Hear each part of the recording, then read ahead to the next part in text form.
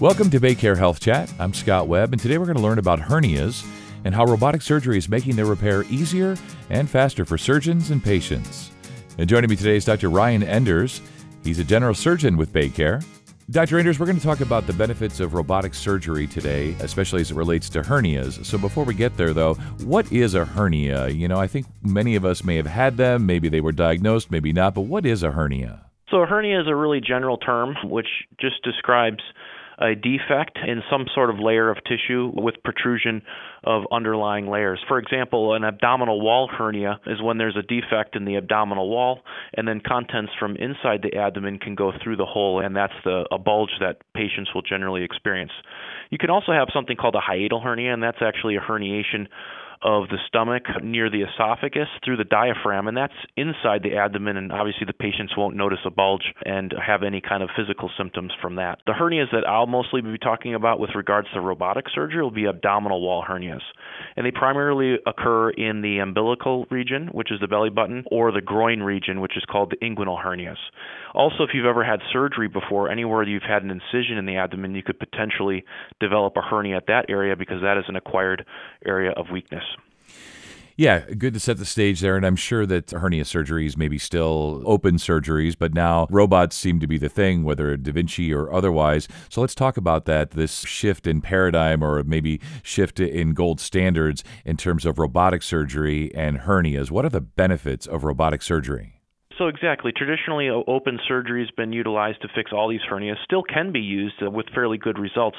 However, the advantage of robotics specifically over laparoscopic and open surgery is really recovery and also our ability to really get the best of both worlds. What I mean by that is open surgery, you can actually physically close the defect with suture and reinforce it with mesh. It's a good repair. However, you have a bigger open incision and a longer recovery period. With laparoscopic, you can patch the hernia with mesh. However, it's very difficult to physically close the hernia defect. And for that reason, there's been a slightly higher recurrence rates with laparoscopic hernia repair versus open hernia repair. When the robotic was introduced, you have the ability to basically do everything you can do open through minimal incisions like a laparoscopic surgery. So you have the benefit of both. So I can close the fascial defect, reinforce it with mesh, and do a good repair like I could open, but I'm doing it through small incisions, which allows faster recovery like a laparoscopic case would be. So that's basically the best of both worlds. Yeah, I love hearing that, and certainly benefits for surgeons and the team and also patients, obviously. So let's talk about the different types of surgery then for hernia, the TAP or TAR. Maybe you can take folks through that. TAP is transabdominal preperitoneal. And all that means is I access the abdomen from the inside. There's several layers of abdominal wall. Starting from the outside, you have skin, and then you have a little bit of fat tissue. And then you'll have a layer called fascia. It's a very strong layer. Underneath the fascia, there will be a muscular layer, which is your abdominal wall muscles, and then there will be a second layer of fascia, which envelopes the muscle. And then there will be a little layer of fat called the preperitoneal fat, and then there will be a very thin lining that basically is a very thin sac that incorporates all the abdominal contents, and that's called the peritoneum. So transabdominal preperitoneal simply means I put the ports through all the layers of the abdominal wall, and I'm inside the abdomen. And then what I do is I make a small incision in the peritoneum, which is a very inner thin layer. I make a little pocket, and that's where the mesh will be placed, and that's called a preperitoneal mesh placement. Obviously, the advantage of that is that the mesh can be separated from any of the intra-abdominal organs and lessens the complication rate and adhesion rate, but that's what that basically means. Yeah, and this sounds very insidious, but what's a incarcerated hernia? That sounds like something out of a movie or something, but I sort of have a sense of what that means, but from an expert's perspective, what does that mean, incarcerated hernia? If the hernia cannot be reduced or pushed back in and it's stuck, that simply means it's incarcerated. Now, if it's incarcerated, it just depends on what's in the hernia. If there's just fat in the hernia, that can be uncomfortable but safe. Generally, that won't cause any kind of significant harm to the patient other than some discomfort. However, if there's a loop of bowel or another organ in the hernia and it's incarcerated, then you have to wonder if the blood flow to the hernia contents is intact. If the blood flow is not intact, that would be called strangulated and incarcerated, and that is a surgical emergency. And that's why we fix hernias electively, is to prevent that. Yeah, exactly right. Many reasons, but especially those things that become emergencies. If you treat them before they become emergencies, that's just better for everybody. And Doctor, in doing my prep for today, came across a really big word, cholecystectomy. What is that? Cholecystectomy is a fancy way of saying removing the gallbladder. And I assume you're doing that robotically as well?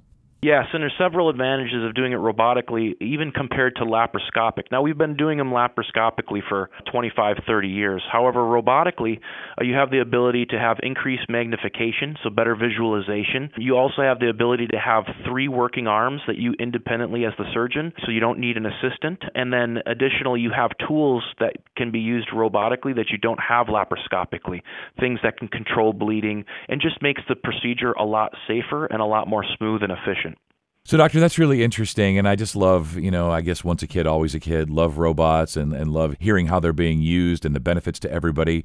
As we wrap up here, what is the BRMC robotics program? Tell us more about that because it sounds interesting. The hospital that I currently have privileges at is a Bartow Regional Medical Center in Bartow, Florida, part of the BayCare system.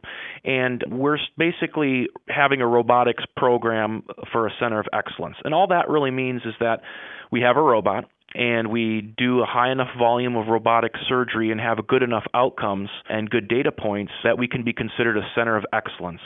So that means not every place is a center of excellence. If you go to a center of excellence, you can be assured that you'll get the best care. They have standards for us to adhere to when it comes to robotic surgery. So that used to be a center of excellence here before I came, but they hadn't had general surgeons for several months, so they weren't able to maintain the center of excellence because there weren't any surgeons doing the surgeries.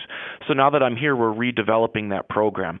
And what that means is me and my partner are doing a lot of robotic surgery, and we're having good outcomes and high volume so that we can achieve that center of excellence. It's kind of like a certificate if you go somewhere and something certified pre-owned vehicle.